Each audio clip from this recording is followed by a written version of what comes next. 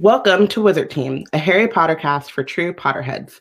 Each week, we discuss a chapter from the series with all of our knowledge of the wizarding world. Be warned that this is a spoiler-heavy podcast. I'm Robin. And I'm Bayana. We were really excited to go chapter by chapter and discuss all of our thoughts and feelings about the original book series, but that's over now. Today we're discussing scenes 48 through 56 of Fantastic Beasts: The Crimes of Grindelwald. We have some announcements and reminders. This is an interactive podcast and we want to know your thoughts, so please feel free to tweet along with us. Use the hashtag WizardTeam on Twitter to join the conversation. Love our blog, love Wizard Team, have a few extra galleons lying around. Support Black Girls Create. You can check out our Patronus perks or send us a cheering chime at blackgirlscreate.org/support. And we have Black Girls Create merch, so head over to our website and step up your nerd, fashion, and stationery game. And if you want to support us but don't have the funds to do so, rate and review us on iTunes. And subscribe to Black Witches Weekly, our newsletter curated by Wizard Bay Deb, with nerd news and links to what's been going on. So if you want to be in the know, be sure to subscribe. Go to blackgirlscreate.org. And now for Wizard Team news. So in light of recent events of massive fuckery, the headmaster has extended the Black Girls Create birthday house cup until June 6th. So what we're asking for now, instead of donating to us, please donate to organizations that are working on the front lines to combat police violence, organizations that are providing bail funds for protesters on the ground. Any donations to the Black Visions Collective in Minnesota, Reclaim the Block from Minnesota, North Star Health Collective, also from Minnesota, the Louisville Bell Fund, and other Bell funds will be counted towards the house cup. In order to get points, just send us a screenshot of your receipt, and points are 1-to-1. So if you donate $1, you get 1 point for your house. All of these links, and we have a lot of different places. Right. There's a lot of local spots. So I would also recommend that you find the ones that are close to you. Yes. And that are within your community. Yeah. Our Twitter account has shared the threads. If you are signed up to our newsletter, our newsletter was just threads or links to where you can go and support the protesters and the people on the street. And remember, Black Lives Matter. Magical birthdays. So tomorrow, Thursday, is Kendi's birthday. So shout out to Kendi. And then Friday and Saturday is Draco and Dudley's birthdays. So whatever. I mean, you know what? It's Dudley. We had the glimpse both of could have done some work. Doing it's not some to work. say that we didn't see it. Yeah, but we don't know, have. But it's possible. It's Yeah. not a foregone conclusion that no work has been done. Mm-hmm. Yeah, tangent time. I have mine. Okay. I knew what it was. There were three sort of percolating. So I am organizing my room and I feel really great about it. Yeah. I'm very happy. I've been in this room for what? It was off and on because I moved. I left and then I came back. And then I rearranged it when I moved back here. And that was 2 years ago. And now I'm just at home most of the time, or all the time. It was most of the time before, and now it's all the time. And I was just my room is fine, but if I'm going to be here, I want to make it more of a space for me now. So I got a new desk. I've cleared out my closet, which is that's really the one, because that's where all the shit accumulates for me. Is even because I'll clean out my closet occasionally, but that mostly is just I'm sorting through clothes. But I have a lot of other things in there, books and all these textbooks from college that I will never look at. And again, some that I will. I kept all the black ones. That was pretty much it. And then Shakespeare, because I literally recently did this again, cleared out, because every time I rearrange my bookshelf or whatever. Yeah.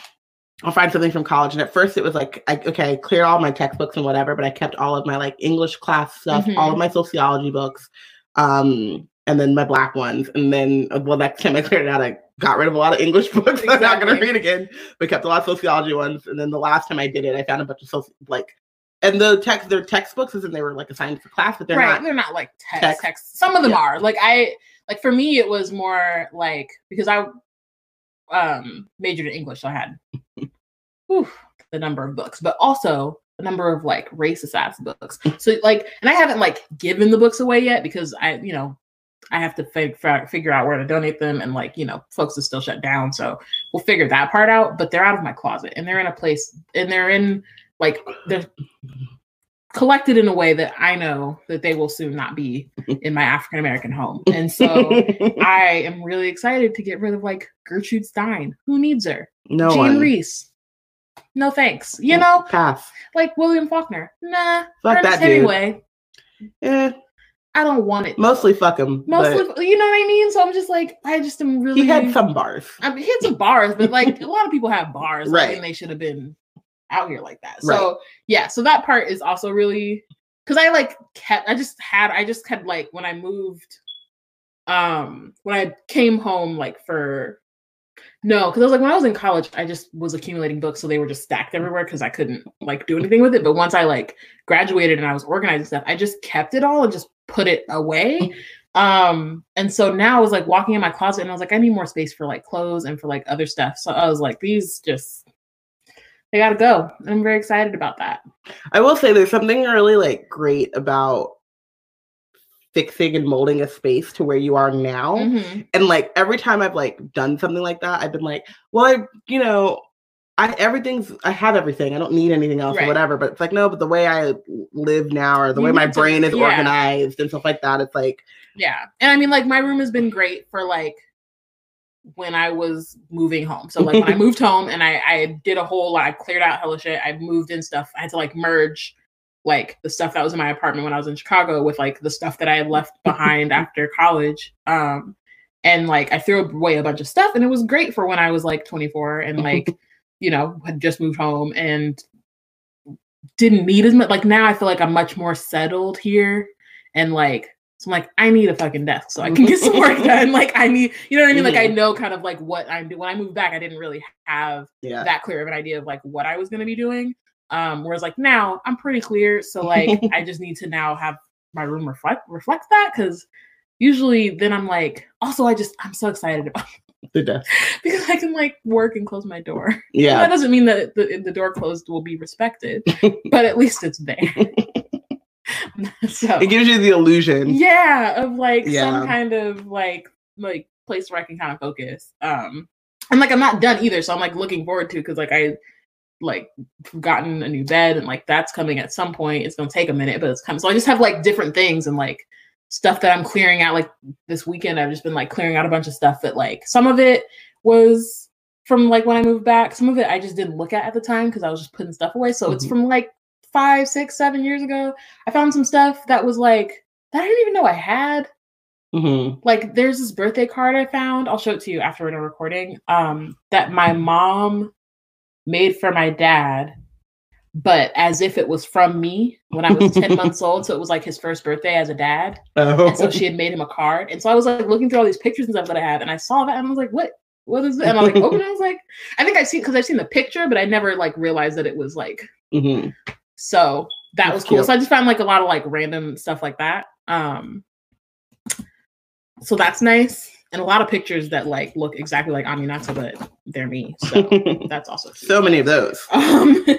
But yeah, so that's been really nice. I think especially given like everything that's going on right now, it's kind of nice it feels nice to be able to like have like a space I can control, and then also just like organize and keep that. At least I can keep like this part, like it's within my control. You know what I mean? Like I can keep this part together. So that's been cool, even though usually I would take like I haven't cleaned my room, even just like a basic clean my room in months. So now it's just like a full like overhaul or whatever. So yeah, so that's been nice. So my tangent's about music. So this whole thing has like gotten me really triggered. I flew to Baltimore in 2015 after Freddie Gray. And so I've been like following along all this stuff, and I've been feeling that same amount of like anxiety and like fear without actually ever leaving my house. And then also seeing the stuff popping off in Oakland where I used to live, like in like the streets I would walk every day to get home and stuff like that. So I've been like really just kind of reading fanfic and listening to music and like listening and watching videos because I love music videos. And so I was on this like really big like Stormzy UK rap kick that like I just love Stormzy in general, like who he is as a person and like him being like 24 and huge and like but still like he's only like 24. Yeah. Like now today? Yeah. Like today. He's like maybe crazy. 25 now, but like they're like these so you see him and he's huge and he's big and he's dark skinned and he has all of those things. I didn't think he was like old, but I didn't think he was younger than me. Yeah. And so he you know those pictures of him when he's like being real serious and real like I'm you know grimy and whatever, and then there are these like moments in which he's just 24 and you're just like, oh my god, squeeze your cheeks. So I've been like going through all those videos and like he has done a couple songs with Burna Boy and then I fall into a Burna Boy trap and then Burna Boy has a song with Dave and then I fall into a Dave trap and then AJ Tracy, and so it's been so Amani says he's 26 now.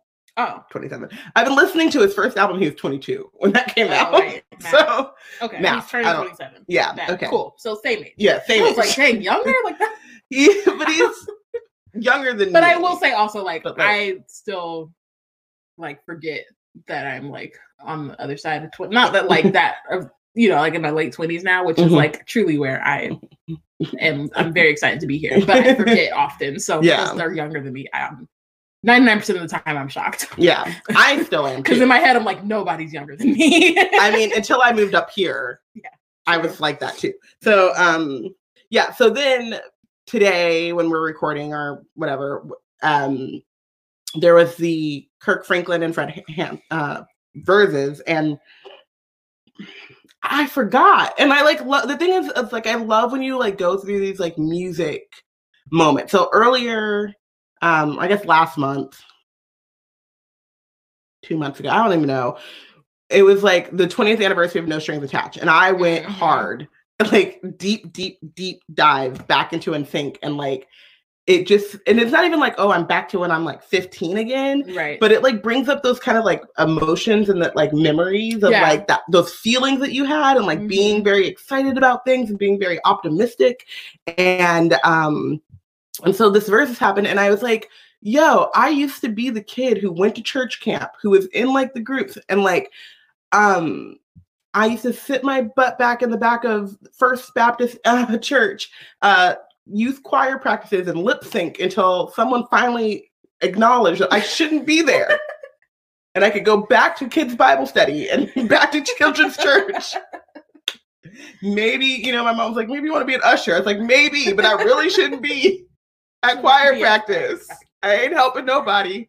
And so, yeah, and like, so I just remember, like, I remember Stomp. I remember, like, all of the kids that, like, came. I remember our First Baptist, like, music director who actually is, like, we'll see him sometimes on, like, Sunday, the BT, like, Sunday Soul and stuff. And he's like, I'll be in the car with my mom, because my mom, like, 99% of the time, if you're in the car with her, she's playing, like, the Luther Vandross station or Kirk Franklin station, and he'll show up and he's always like, do you remember it? I'm like, I do. I remember him because we spent all of our time at that church. And so, yeah, there's just something like really great about music in general, and just like how it makes you feel, but then also like the way it's like, you know, the thing that they say about like sense and how that like gives you like like it's like an emotional memory when you listen to music. It's not so much like, oh, I was here when that song or whatever. It's just like, oh, I remember being happy, or you remember like that feeling. And it's also like something about gospel music. So I can't, like, y'all, I used to be church girl for like my first college party.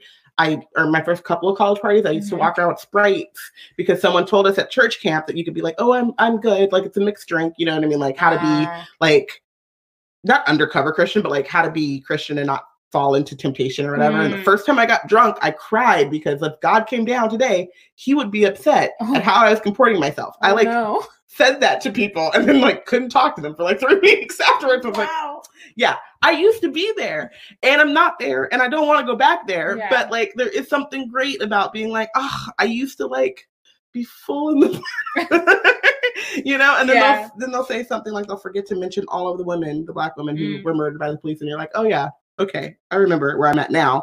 Yeah, but I think but it's like a moment, and that emotional, like, and I just want people to go and find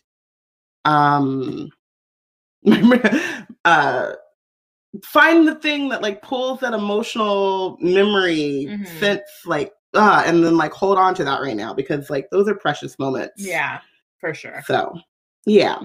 And listen to Stormzy in general, because it goes, oh man, the audacity, oh man. Sorry, it's fine. Moving on. What's next? Moving on to things that we don't want to talk about. They don't bring those feelings. Oh, look at this. You can get. Oh, you're drinking beer. I'm drinking a Longboard. I didn't do alcohol today. But I'm drinking a biggin. I don't know if I'll finish it. Yeah, it's pretty large. But yeah, I used to not drink. I mean, not used to. I stopped drinking though for a bit, and then I'm sitting here like, did I ever stop? I mean, I've only been able to drink legally like for 5 years. That's hilarious. But also, like, I've never really like. Wow, I don't really wow. I used to wow. I like to sip. I don't really drink to get drunk. I have like a few times, and y'all have heard like 2 of the 4 times that I've drink to get drunk. But I used to do both, and frequently, and you know what, with some skill, if I want to be honest with myself. I used to be like a world champion, first team All-American drunk, and you know. Until you storm into a station. Oh no. Woo. Anyway, that's fine. Previously on Wizard Team. So we go to the circus that displays underbeings. One of which is a Maledictus, who is cursed to turn permanently into a snake eventually. She then bites the Undertaker. Undertaker? That's not right. Ringmaster. Wow. I mean, whatever. Whatever. No, we don't care. No, we don't care. But them bites them. Bim. We didn't mention. No, Bim. I didn't. We're gonna. If we have time, we can talk about that. Sorry. But yeah, no. Well, let me see. I had other ones too. I was like Lord of the Rings, and I was like, nah, consolidate. But yeah, so the Maledictus is Nagini, but you know. Yeah. In Wizard Team canon, not our Nagini, who is really cozy in my closet, by the way. I figured like she couldn't have like human fashion, but she could just be around the just normal fashion. So she's nuzzled in my fuzzy sweater because I can't wear it because it's hot as hell. Your little sister just asked if she could wear my fuzzy sweater, and I was like, no. And she's like, you never wear yours anymore. I was like, because it's hot as hell. 100 degrees. What are you talking Where about? am I supposed to wear it to? We got the air on. You don't even wear it anymore. It's still hot. Yes. Like she's not even wearing hers. Right. That don't even make sense. Go away. That's wild. Anyway, so Credence and Nagini kind of cause a diversion, I guess, to help them escape. I don't know why that was so funny to me. Kind of because I just you know. Some shit went down to make something else happen, and neither one of those things matter. But yeah, they caused a diversion with the fire drakes, and then Nagini bit the one dude, and then they like ran away while everything kind of explodes. Tina is there, and she was looking for Credence, but like either he doesn't see her or doesn't care, and is like, I'm still out here, whatever. Also, there's this dude named Yusuf Kama who's also after Credence and wants to prove who he really is for some reason. So now he and Tina are gonna team up. Grindelwald said, pass me the hookah, and is talking about some shit and why Credence is gonna eventually come to him. Newt and Jacob take a port key to France, and that's where we left off. Yeah. Frankie got a raincoat. Sorry. So we left off. So before we get into it further, let's have a pause for our sponsors. Before we get started, can I just say that there has never been a time that I have cared less. Like, so the world is on fire, and I legit didn't know what day it was. Yeah. And then Saturday came around, and I only remembered it was Saturday at like 9 p.m. when I started talking to Deb about the newsletter. And then we were talking about the newsletter, and then it was 2 a.m. And then I had to like, go to sleep. So I didn't read this until an hour or two ago. And even then, like, there is towards the end, y'all know this, I stopped reading the chapters beforehand. Yeah, for Harry Potter. But it wasn't because I like didn't care. It was because I knew them so well, and I felt like I wasn't having like spontaneous. I wasn't like, I would have these thoughts and then I'd think them through while I was reading them, and I wouldn't have them on the podcast. And so I was like, I'm gonna, just like let who does, is a note taker and stuff like that. Like, she will lead the conversation. And then as we're going through, I'm like, oh yeah. And it also allowed for really funny times. And I would like say something and then like 2 sentences later, but that still happens just because I can't remember shit like in any point. So even though I have read these chapters before, I will still say something, and then 2 seconds later, the answer will resolve itself. But I've never read this. I've seen this movie once. Yeah. And I still am not like, oh, let me think deeply about it. I'm just like, let me get through it. Yeah. I mean, actually, like yesterday, I read it last night. Yeah. I had planned, because I was cleaning my room, and like, I, at the time, would like that was what I was like really into doing. And then at the end, well, really the thing is I was supposed to read it Friday, because usually I read it Friday, like I make myself do it on a specific day, but I was building my desk, and so that didn't happen. And then yesterday I was going to do it in the morning, but then I got caught up. Like then I was just like, oh, but I should move this and I should move, you know what I mean? Like you just get, so I did it last night because I was like, oh, it's Saturday and I should just do it. Just do it. Just get it over with. That's kind of that's what it is. But like I enjoy recording, so that's the other thing. It's like this weird like dichotomy where I'm like, the actual material is meh, but like actually talking it out is fun. So it's just, you got to do it to get to the thing. But and it's also nice that we were going to have an hour or two where we can just like be outraged about some dumb shit.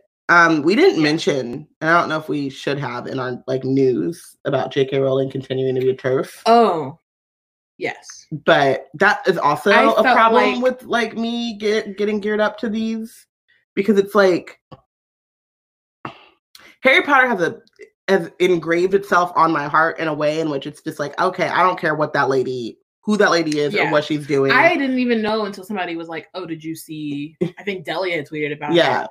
And I was like, no, because she blocked and or muted. She's not. I don't remember. She's one of them. I think she's just muted, but definitely unfollowed. So because and I don't know why I didn't see Delia's tweets, because Delia's definitely not muted or anything. So, but somehow I missed it, and I was like, that's fine. Yeah. But yeah. But so I think there's because we had so many good years where she shut up and we just had the books and or the movies or whatever. And I don't know, pre-Twitter, I guess she only answered the questions that people asked her. And so she didn't have time, or like she didn't have she didn't have like, well, like we didn't talk about the fact that she has like a new book thing coming out. Yeah. Because we're not. And also, like, shout out to people. I only one person sent that news to me, and I was like, great. People like, that's also part of the thing, because it was related to that. Yeah. So she's got this new children's book she's working on, or it's not even a book. It's like this story that's coming out online, like in pieces or whatever. And in her attempt to like publicize like that this thing is happening and like promote it, she accidentally copy pasted some TERF shit and just further reminded us who she was and why we don't follow or care about what she has to say, and is not interested in any of the new shit she has to put out. And it's just funny because it's like there is beauty in falling in love with a book that you don't know anything about the author and that the author isn't in your face with their bad opinions or whatever. Because I sooner or later I'm going to reread Harry Potter and I'm not going to care about I'm going to love it and I'm not going to care about J.K. Rowling. But it's also hard to get excited when the material is bad and the person who wrote the material is bad. Mm-hmm. And it's the only joy I get out of it is talking to y'all and shitting on it. Pew pew. I'm reading Wolfstar fanfic. I just started one because I'm trying to work my way back into reading books. Okay, so scene 48. Newt and Jacob they're in France now. So they peer around a corner. A French policeman is standing in front of the statue of a robed woman. So that's that statue that got Tina got her into the circus or whatever. Jacob is pale, sweaty, and still clutching a bucket, which has come in handy. I didn't like that portkey Newt. And he's like, yeah, whatever. And then Newt confronts the policeman, which honestly, I was gonna be mad because you're not supposed to use magic on muggles, but fuck 12. So you know what? I don't actually give a fuck. So anyway, Newt leads Jacob through the statue and into magical Paris, which I was like, all of Paris? Yeah, that was the thing. It's not like Diagon Alley, which is it feels like the shopping, the high street of the magical world, but magical London just exists in pockets around London. It's not that's what I was like. It's not a mirror dimension, right? It's not a parallel universe. It's literally just we got some hidden areas in this major city. Different areas. Yeah, so it's very weird. It's just a strange some of the wording in these movies are very strange because I get on the broadest sense, yes, they're going into magical Paris, but that's just that's just not how the world works. Yeah. And so yeah, it's very strange.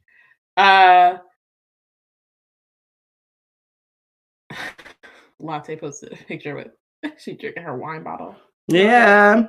Get it to the head.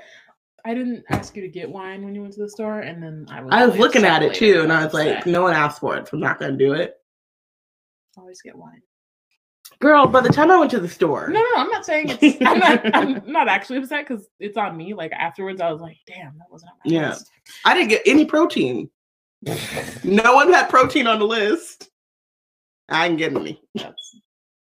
There is none. I think I got one thing of tofu. Okay. Anyway. So Newt uses the spell Appare Vestigium.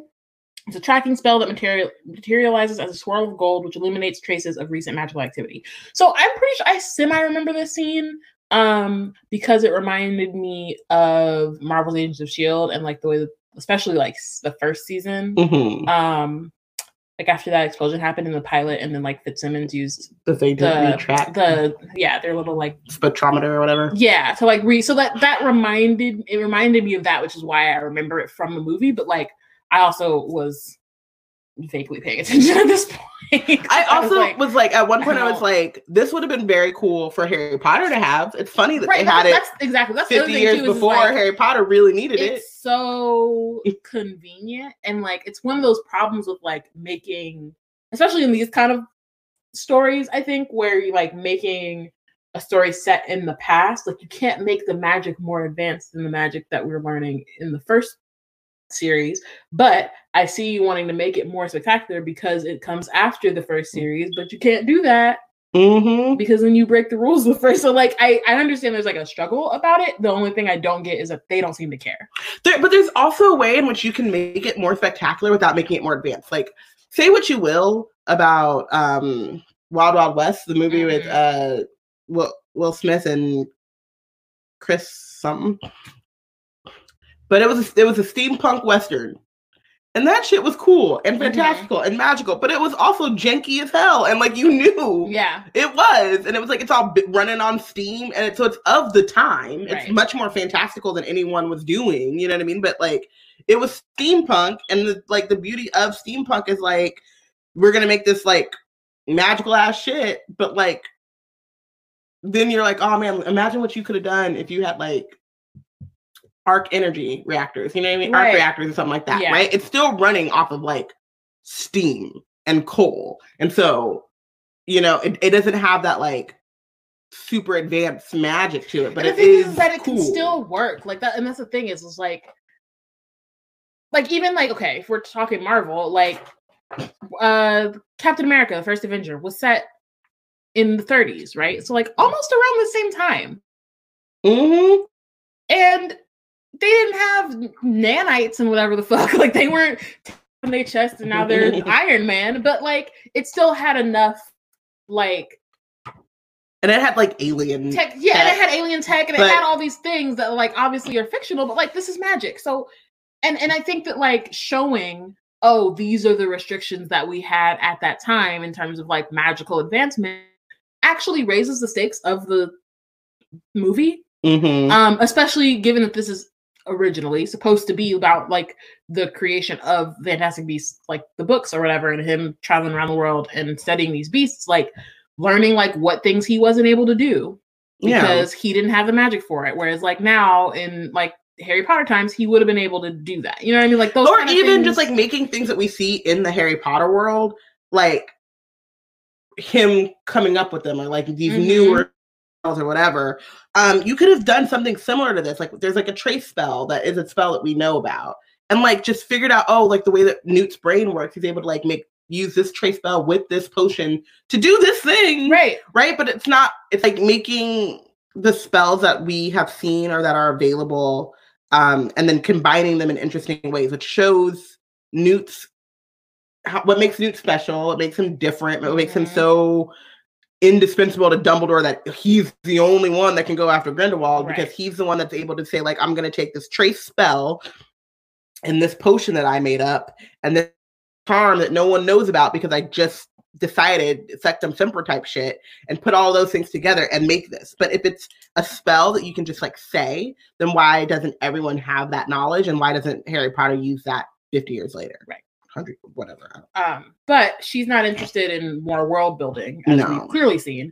Because like Latte said, like she didn't even utilize the beauty of Paris, because this movie could literally have been anywhere. It really could. But yeah, so and we can see that because instead of like doing the world building, he just makes Newt Sherlock for a little bit. And the Niffler a bloodhound. Yeah. And like it makes no sense. You couldn't control a fully grown Niffler in New York, and then now you have a baby. And it's only been like months, a couple of months or whatever, maybe a year, but barely. Yeah. But suddenly, this same Niffler from the last that was totally wreaking all that havoc, and you couldn't train him when he was a baby. But now all of a sudden, a month later, you were like, "Oh, we got to pull this together, so we gonna get you."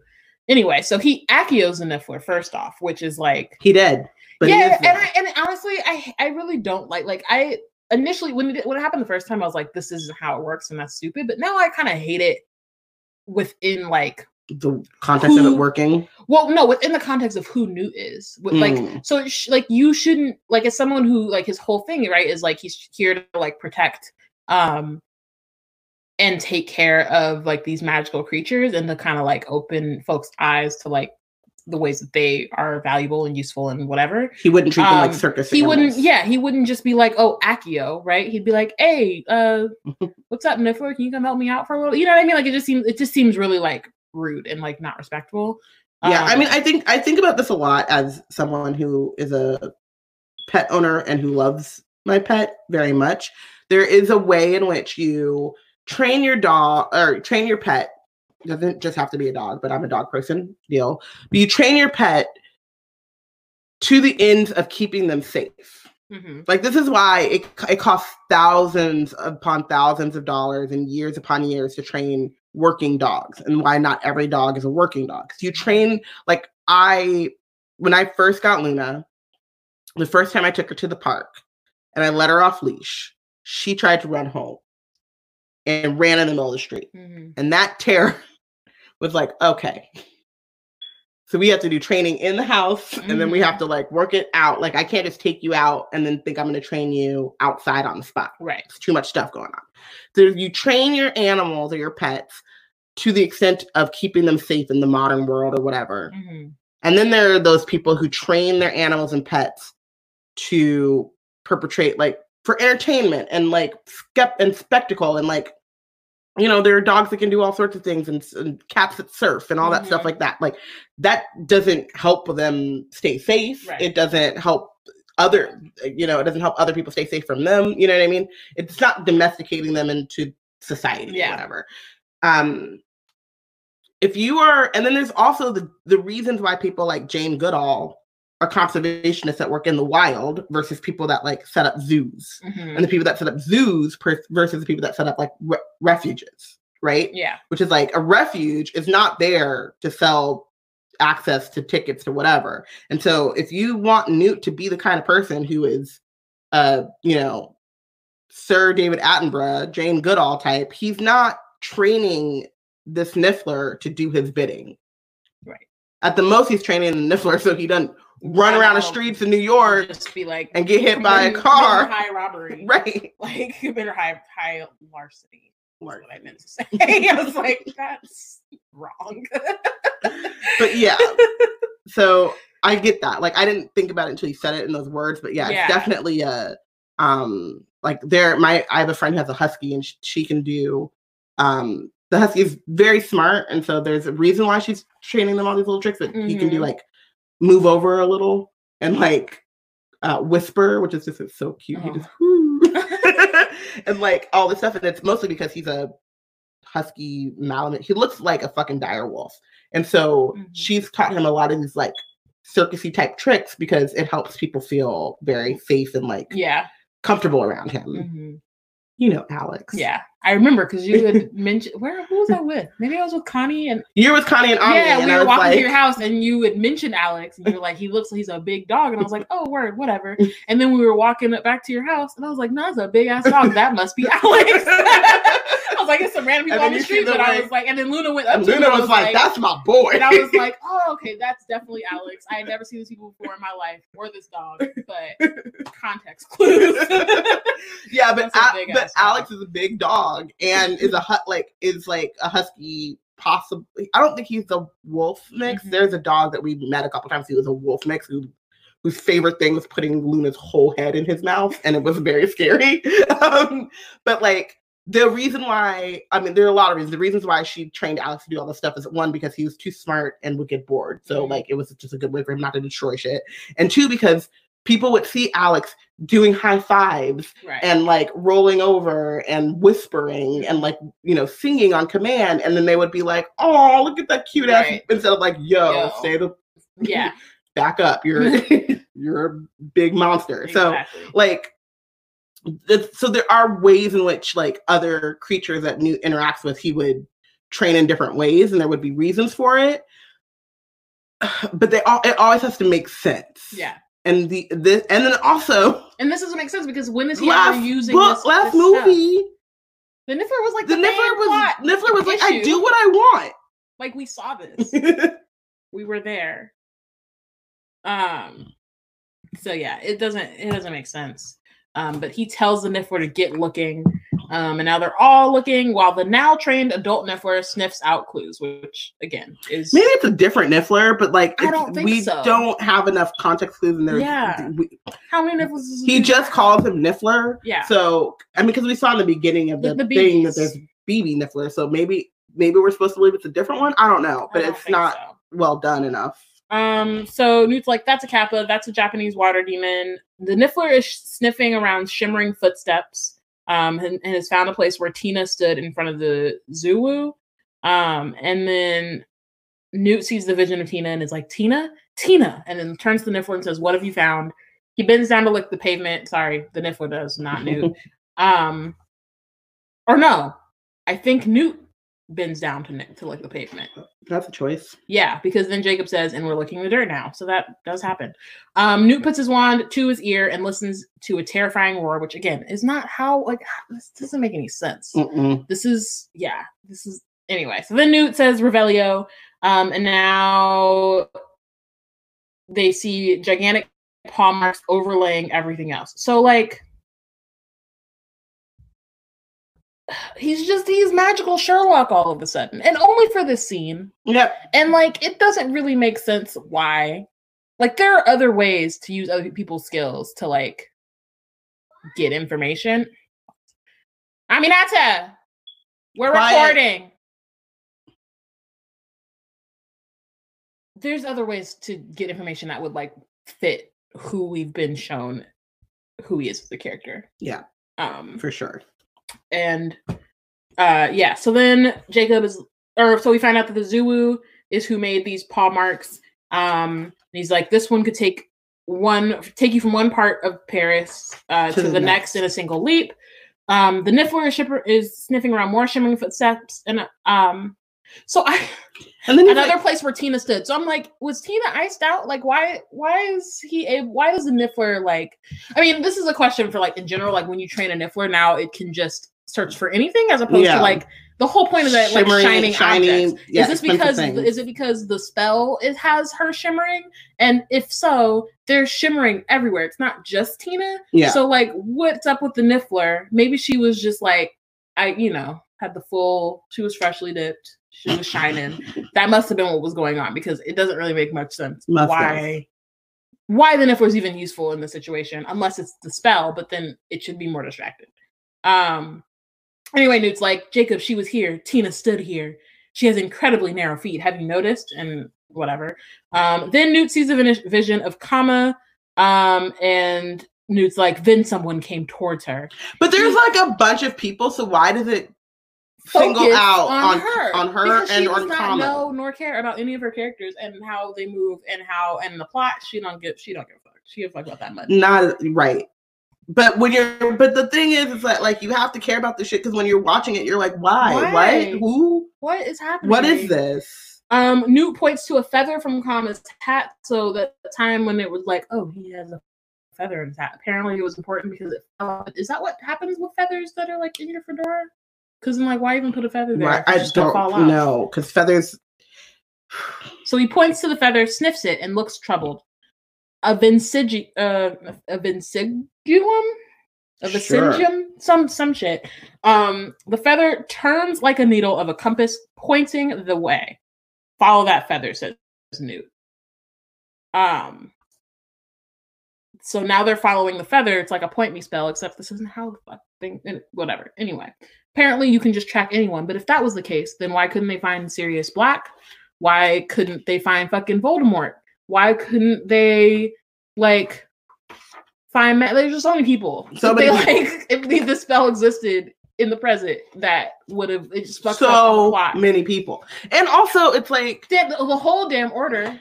Voldemort should have just been like, "Oh shit, we found Wingardium, motherfucker!"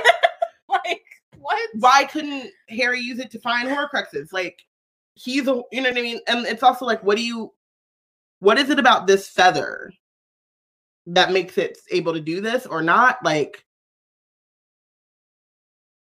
it just, none of it matters, and none of it makes logical sense. No.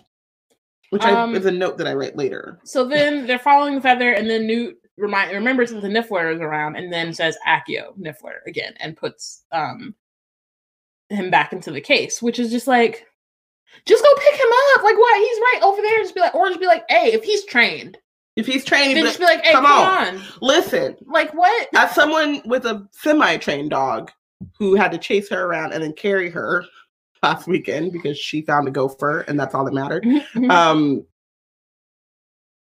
You're never trying to pick up your Accio, your animal.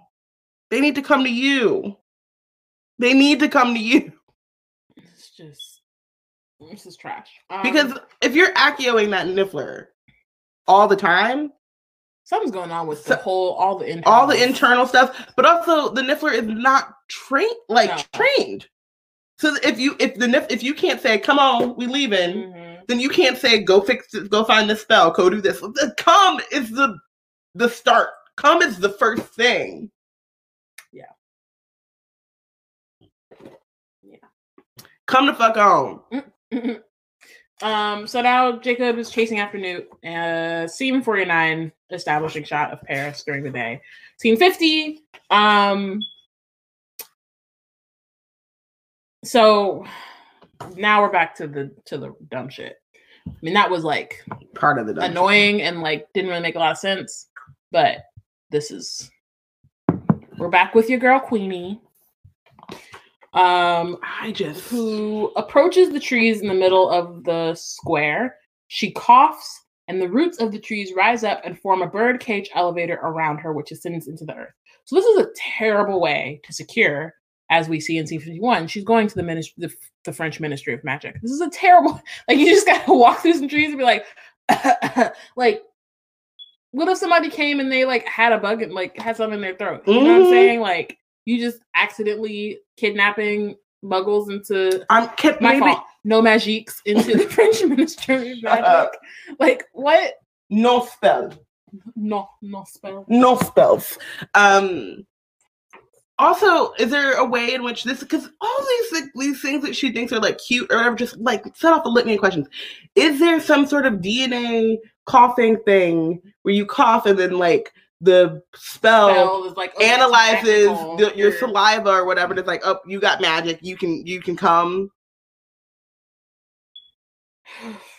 And then at that point, how much does that cost? What is the upkeep like? Isn't there not an easier way?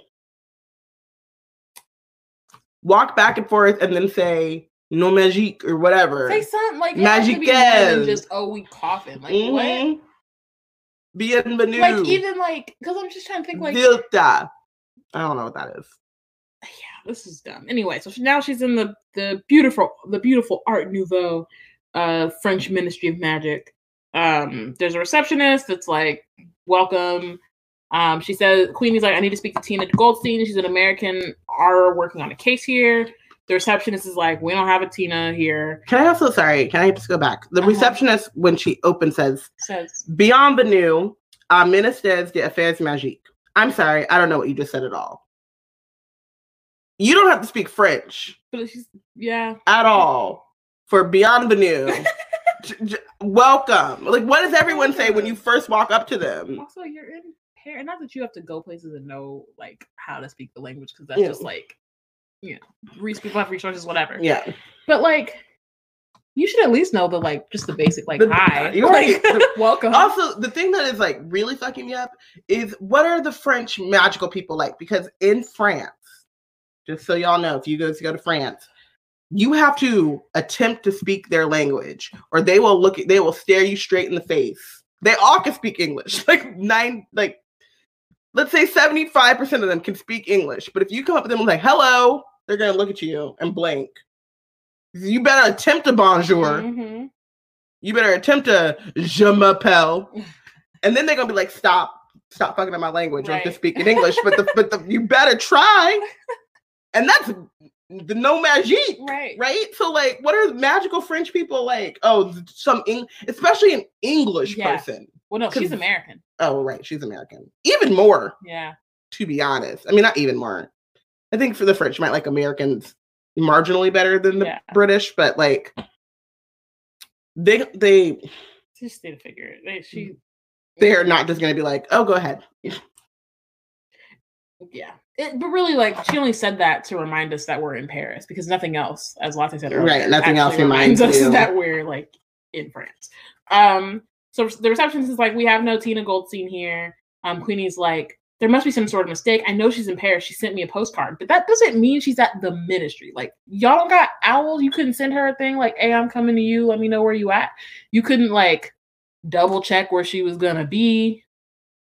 You could like, does everybody got to check in? Clearly, we know though, but we know you don't have to check in. I don't know, but I just found out that international travel. The actress that plays Queenie is a fine frenzy, and I'm just like, oh, do I like her now? I still don't fuck with Queenie. Yeah, interesting information. Sorry, but yeah, no, like you don't.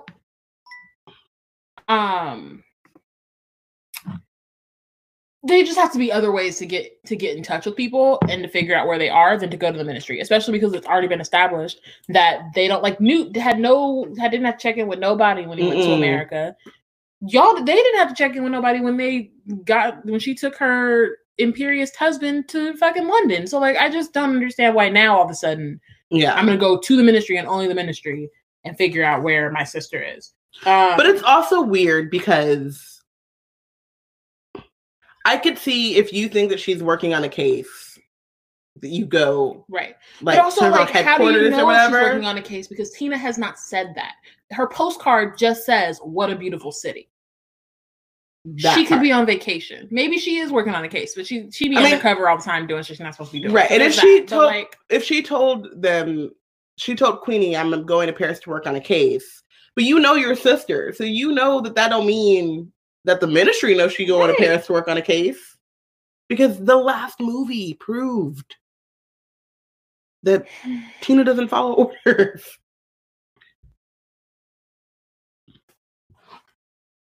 Okay. So she reaches for a suitcase which falls open and she's looking for her the postcard. But she can't find it because she left it at Newt's house. And but what logical sense does it make to go to what is basically an embassy? Mm-hmm. Not even really, but basically go to a large bureaucratic building. Say, I'm looking for Tina Goldstein. She's working on a case. I can prove to you she's working on a case. You know how? Let me show you a postcard that just says sent by Al that says it's a beautiful place. Do they have their own kind of code or something? I'm just trying to figure out what. What? Harry Potter's ass. And this is rescue mission. This is so basic to me. Yeah. Because in terms of just plotting out a story, the pieces have to fit together in some way, and there can't be things that you can very easily poke holes in.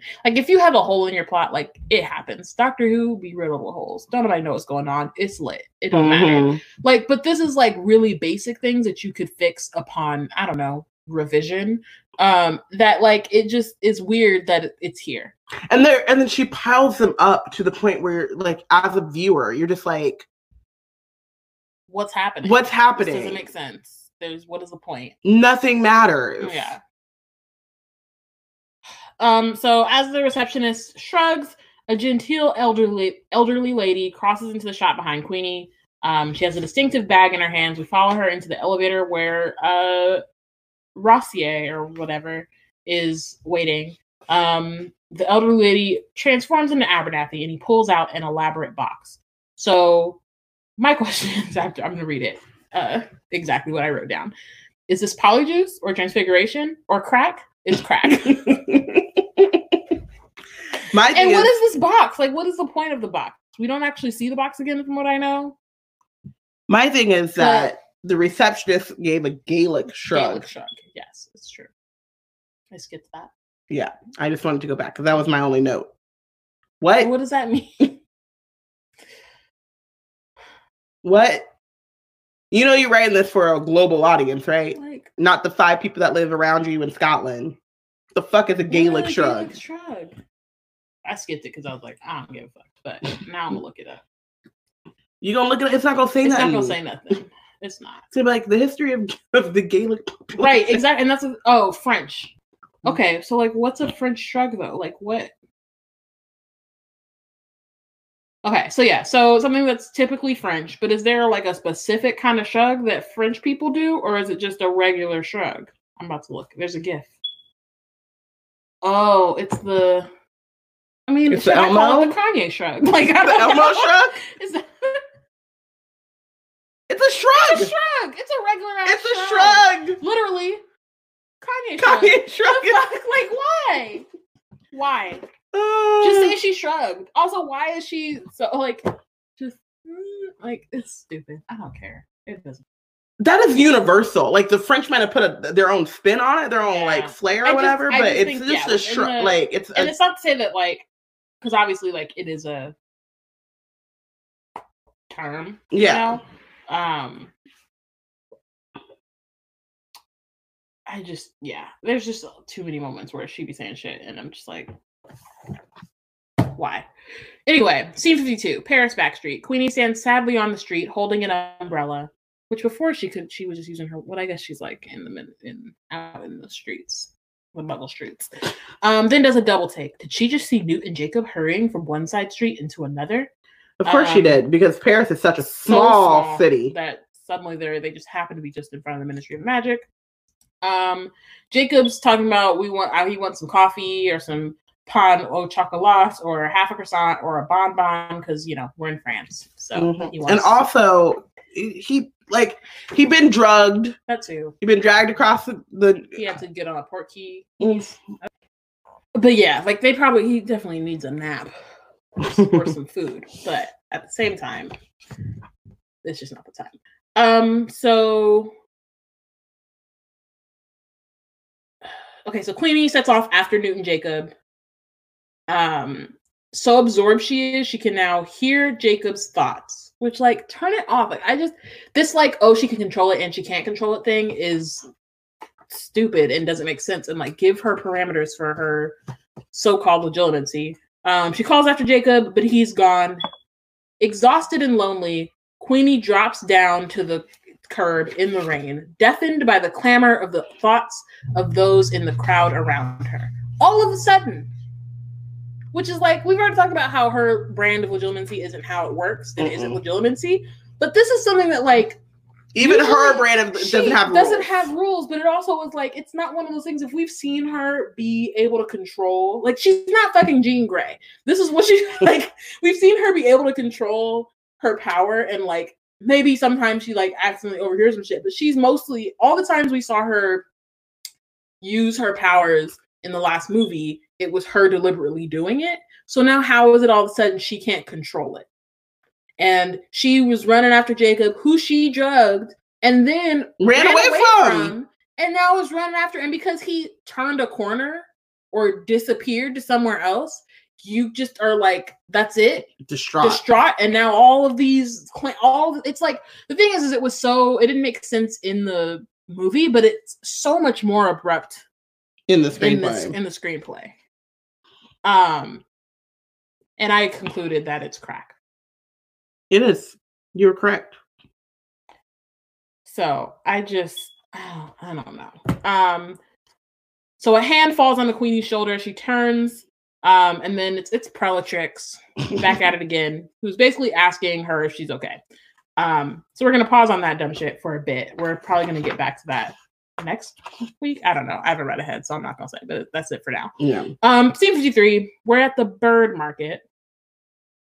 Credence and Nagini walk into the shop looking around. Credence steals birdseed as he passes a stall. But why?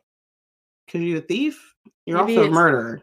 So maybe you might check out. But why do you need birdseed? You could steal shit, but steal some shit you need or could use. Maybe is it because of the Phoenix thing? Listen. Because he's secretly a Dumbledore. So he's just picking it. He's just pocketing as much birdseed as he needs as soon as his Phoenix seeks him out. Oh, man. Shout out to the woman who allegedly went into a looted cheesecake factory and got a whole cheesecake. Oh, I stand. Because, taking advantage of an opportunity, but with something that is beneficial to you, and can bring you joy. My thing is just use some sense. You know what I'm saying? Yeah. Do what you gotta do, but make sure it's what you gotta do. You gotta that's my point. That's the thing. I was talking. He didn't have to still birdseed. I was talking to Deb about it, and I was I respect it, but also I'm not trying to catch a felony on some cheesecake. So it couldn't be me. Was she? I feel like she wasn't, but I don't know. I couldn't see her face or anything. Yeah, it's cool, but I'm just not trying to catch any smoke for a handful of birdseed when we just escaped the underground human circus, and I am so desperate to find out where I come from, and I need this person's help or whatever. I'm here for a reason. This is some rocket shit from Guardians of the Galaxy. Did you need to take the batteries, bruh? No. Did you have to? No. See what happens? Was it worth it? Grimson, I don't know if you remember that motherfucker, but that's the one who came out the car out of the. Welcome to level 7, motherfucker. He's coming out the dark during someone else's informational interview. And he watches Credence and Nagini. He goes unnoticed. Scene 54. Shortly afterward, Credence and Nagini peer around the corner at a distant number 18. A light shines in the attic. Credence is like, she's home. And so, but the question is the person that he's looking for. Mm-hmm.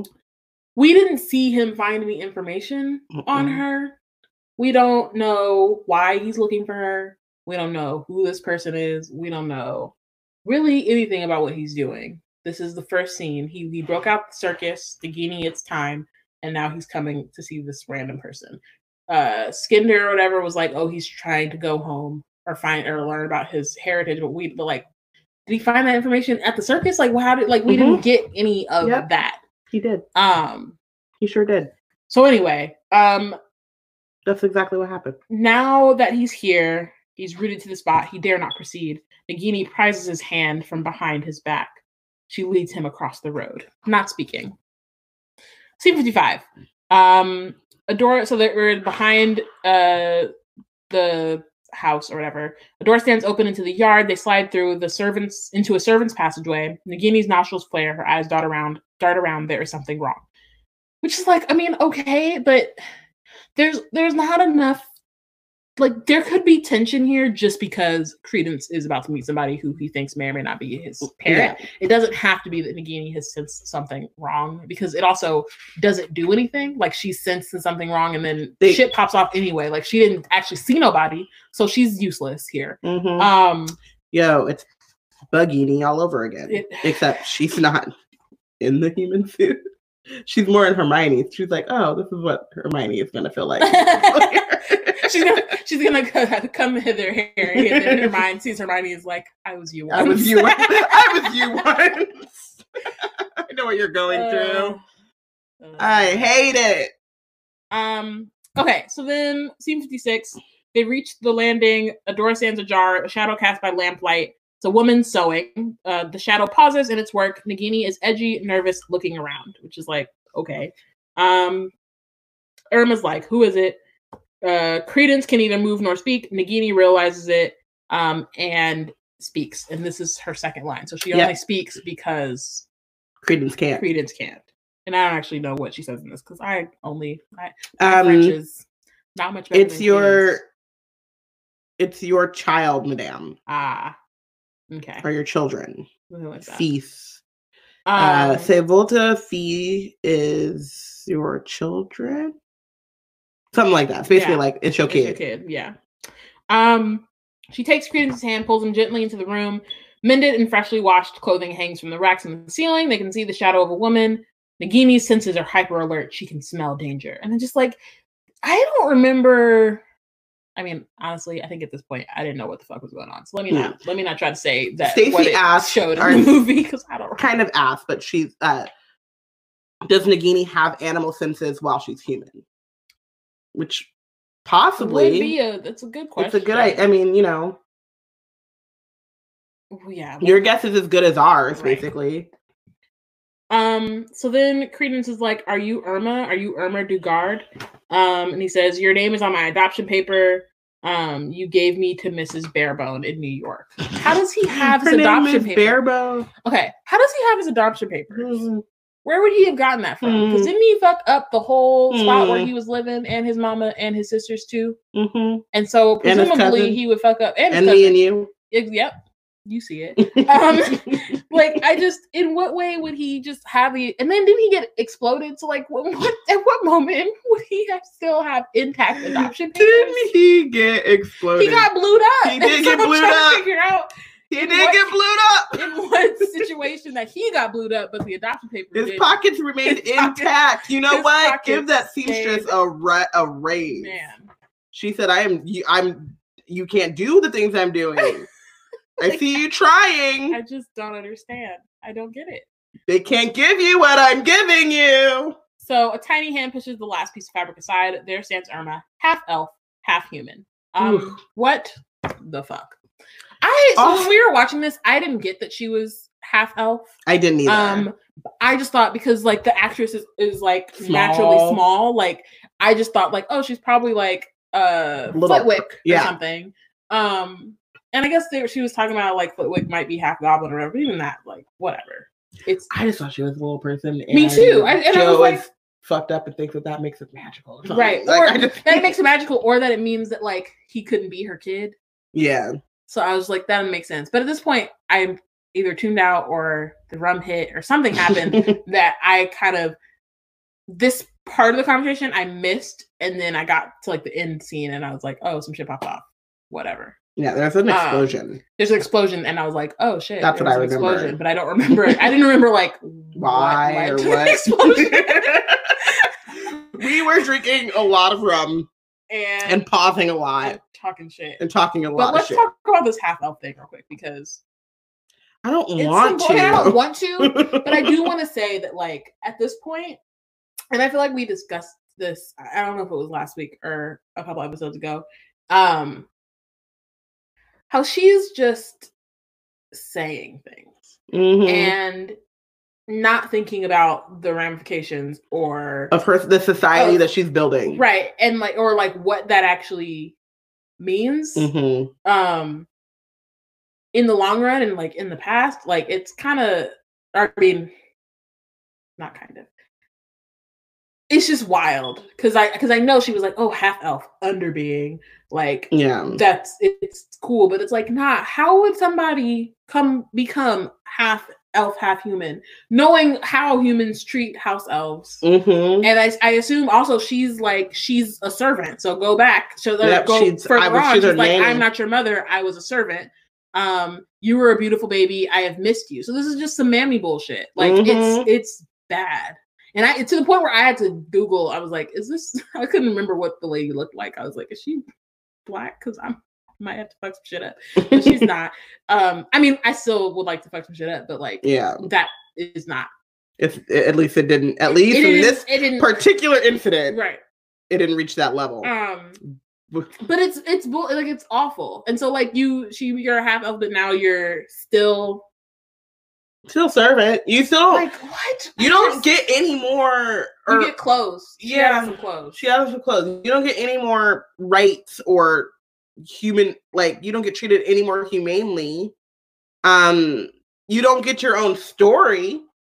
No, we don't get to know anything about who you are or what you went through. Yeah. And that's the thing. Like most people, like even in the chat, like Bianca and Latte are both saying like they just thought that she was a little person too, because in my head I was like, okay, bet like there's people of all kinds, and that's, you know, you should showcase diversity, but also like there is precedent for that in the story. So I was just like, bet, like didn't even really think about it. There's not like she has like abnormally large ears or anything that would really signal to you that she has elf blood. Like there's no way to see it because they don't say, like, she doesn't say it, right? It's in the like in the narrative part. I can't think of the word because whatever. No one says, oh, I'm half elf. No. You're supposed to, I guess, glean from that, but you wouldn't, because who the fuck would think about that? Because that's fucked up. Yeah. So Bianca just thought she was house elf. Latte did too. And then Latte goes, wait, no. Latte asked, half elf like a rape baby? And Stacey's like, that makes the half elf shit so much worse, giving her a mammy personality as well. And they made her white because they didn't want the black mammy thing like in the last one, because we had a magical Negro. In the last one. I forgot about that. And Latte says again, she got clothes without freedom. I mean, you think Dobby was walking around wearing silks? You know what? To freedom. Dobby took a lift to freedom. Okay? He said, lift every voice and sing. Oh. He was like, I'm Ubering my way out of here. All right. So, angle on Grimson. who's watching them from a doorway. This bro. Nagini over here sensing and sniffing danger, but can't see motherfuckers just standing in the door. In the door. He's not even in the corner. He's not even in the dark corner that he was in when he was at the Ministry of Magic. He's just in the doorway. Like, I can't. So Credence is like, why didn't they want me? Why is your name on my adoption paper? Irma says, I took you to Miss Barebone because she was supposed to look after you. So did anyone confirm beforehand that this was like the right person to send him to? No. Are there two Mrs. Barebones? No one even checked in on Harry under the chair. Like, this is Petunia. This is Petunia, right. But like, you know, I with a dropped little you off. splish flash of Salem Witch Trials. Right. That's what Mrs. Barebone was. Great. We'll just drop you off with some shit and hope for the best. Good luck. Whatever. Angle on a dark wall behind swaths of fabric, a perfectly camouflaged Grimson. Oh, because now he be out here with the camouflage. I'll give him that. Emerges from the wall, raises his wand, aims for the silhouetted figures, and dispatches a killing curse. We hear a body fall. Nagini screams. Credence's shadow has vanished. Grinning, certain of triumph, Grimson slashes away the smoking fabric until he stands facing Irma, dead on the floor. So that's it. She's gone. Also, what's wild is that we've learned nothing. No. Like we learned that point. Credence thought that she might be his mama, but she wasn't. Right. So which means and the went in a circle. But she didn't, and she doesn't offer up more who his mama is, or even like where she doesn't say anything. Like, you know, sometimes like they be like, she didn't go, and she's like holding in her hand, goes the candle on the shelf or whatever. You know what I mean? She's not like. Brother. Right. She doesn't say anything before she dies. She just dies. In which case, which again, obviously it's how the killing curse works. So at least that magic remains for some reason. Constant. But there's no it's just, I took you to Mrs. Barebone because she was supposed to look after you. We already know he was with Miss Barebone. We know it didn't work out. So what else are we supposed to? Portia said, if you think of these movies as random video game side quests, it kind of works. Yeah, I mean, yeah. This is a movie of B plots with no A plot. No A plot. It just is what are we even supposed to? What even matters here? And the thing is if this is what's going to happen, she could have cut this entire scene and avoided the racism and the. It's cute that you think she wanted to avoid. She didn't. Clearly, racism. She didn't. No, she definitely didn't. She courted the racism because this is what's the point? If it's going to be here, if you're going to hire this woman to take on this role, yeah, give her something to do, give her some kind of information. Credence does all this shit, and we don't learn shit. So we don't learn shit. He don't learn shit. Could have at least gave Nagini another line. Instead, she just screams, and that's all we get. She has 2 lines so far. I'm keeping count. Okay, so Grimson looks up at the ceiling. The Obscurus is swirling like thick black smoke. In a flash, Grimson conjures a domed shield around himself and Irma's body, which, I mean, why? And, you killed her, so I don't... We'll find out. Anyway, the Obscurus dives. The Obscurus dives, pelting the shield charm like a million bullets, rising and reforming and diving again. But I will say, I didn't know what the fuck was happening. It looked cool. It looked cool. I didn't know what was going on. It kept doing this, breathing type of thing. I didn't know he was pelting it, trying to bust the shield charm. I didn't even know it was a shield charm. Nope. I thought the time stone had somehow gotten in there. And we were in we were in that whole Doctor Strange, repeating the same 10 seconds thing. That's what I thought was happening. But so obviously I was completely wrong as to what was going on, but it did look cool. It did.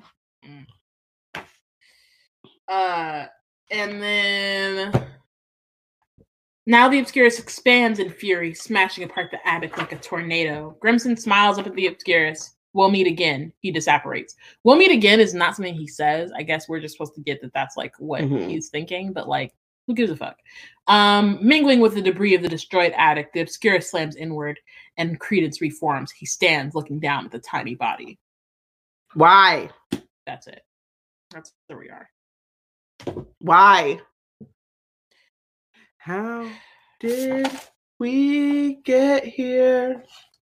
Oh. I don't want to fucking be here. So scene 57, fresh from Irma's, so it's alleyway in the afternoon, fresh from Irma's murder. Grimson stands in the covered alleyway beneath the bridge. Grindelwald appears. She's dead, says Grimson. Grindelwald is like, how did the boy take it? Grimson shrugs. He's sensitive. The ministry won't be happy when I tell him I've missed. When I tell them I've missed, they know my reputation. Like, why take on the? Are they? Is he gonna get paid regardless? Because why take on that job? No, I don't know if he's gonna get paid regardless. Front, like, but he's trying to get 2 bags. He's an acolyte who's also trying to get a bag from the ministry, but he just wanted to be put in a position legally where he could have killed Irma and left him alone instead of just like. Got it. Yeah. Okay. Okay. Then Grindelwald says, "Listen to me. The disapproval of cowards is praise to the brave. Your name will be written in glory when wizards rule the world." I thought we weren't supposed to say that part out loud. Anyway, and the clock is ticking faster, which now reminds me of it's The Office when I tick top. You watch over Credence, keep him safe for the greater good, and then Griffin says, "For the greater good," and then that's it. I'm gonna write. Who cares?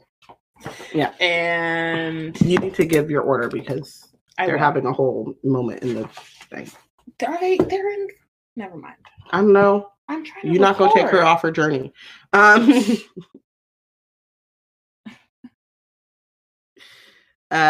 So MVP, I don't have one. And not even tried to think. Didn't even try, but I asked. I asked the question. I'm going to keep asking the question. No, yeah, someone might have one. It happens. And guess what? Latte says, Luna, the dog, the best beast in this episode. And I agree. She's a good girl. She's so cute. I put in a picture in the Slack of Luna and Alex tussling. So she's there. She made her presence known. Benched. Everyone. Because it was too many people. Because I was like, Grindelwald's out here. Grimson's being dumb. Queenie's still out here being dumb. Still out here being wild. Newt's over here yelling the Niffler. J.K. Rowling is being racist and a turf. Like, everybody. Nagini is not saying words. Credence is stealing bird feed because, and I mean, I guess I could have MVP'd Irma for living her life and doing her best, but she died. Portia MVP's magic for breaking its own laws willy-nilly. Rebellion is as rebellion does. I'm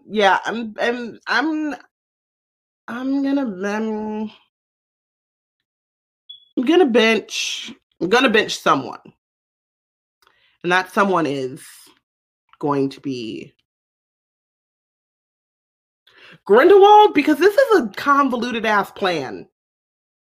Just go kill Irma. Why would you wait for him to find the thing? I don't like. What difference does it make? It's real. He gets there and she's already dead, or you kill her in front of him. Because why would he then love or trust you when you killed his chance of finding the people? Like, it would be better if he got there and she was already dead and like couldn't trace it back to you. Bianca's right. Irma gave him to an abusive mother, so I can't MVP Irma either. So Latte bitches JK. This lady really wrote a slave rape baby description that we didn't need. And it doesn't add anything. We had no clue when didn't even catch it. What's the point? Portia benches Hollywood authority who approved of this drivel ministry and Auras and all other authority figures in the series, because what are they even doing? Yeah, it is just. Stacey benches everyone involved in the creation of the screenplay and allowing this to become an actual movie. And that's it, y'all. We're still here, and we still have more scenes to go. We do, but we have less than we did. We have less than we did before we started this one. So, Thanks for listening. We'll be doing scenes 58 through 62 of Fantastic Beasts: The Crimes of Grindelwald. Did we just do 58? No, we did 57. Okay. Follow along. Let us know who you think is a real MVP and who's benched for the chapter. Join the conversation on Twitter @BlackGirlsCreate. Hashtag Wizard Team. And we'll see you next week. Bye.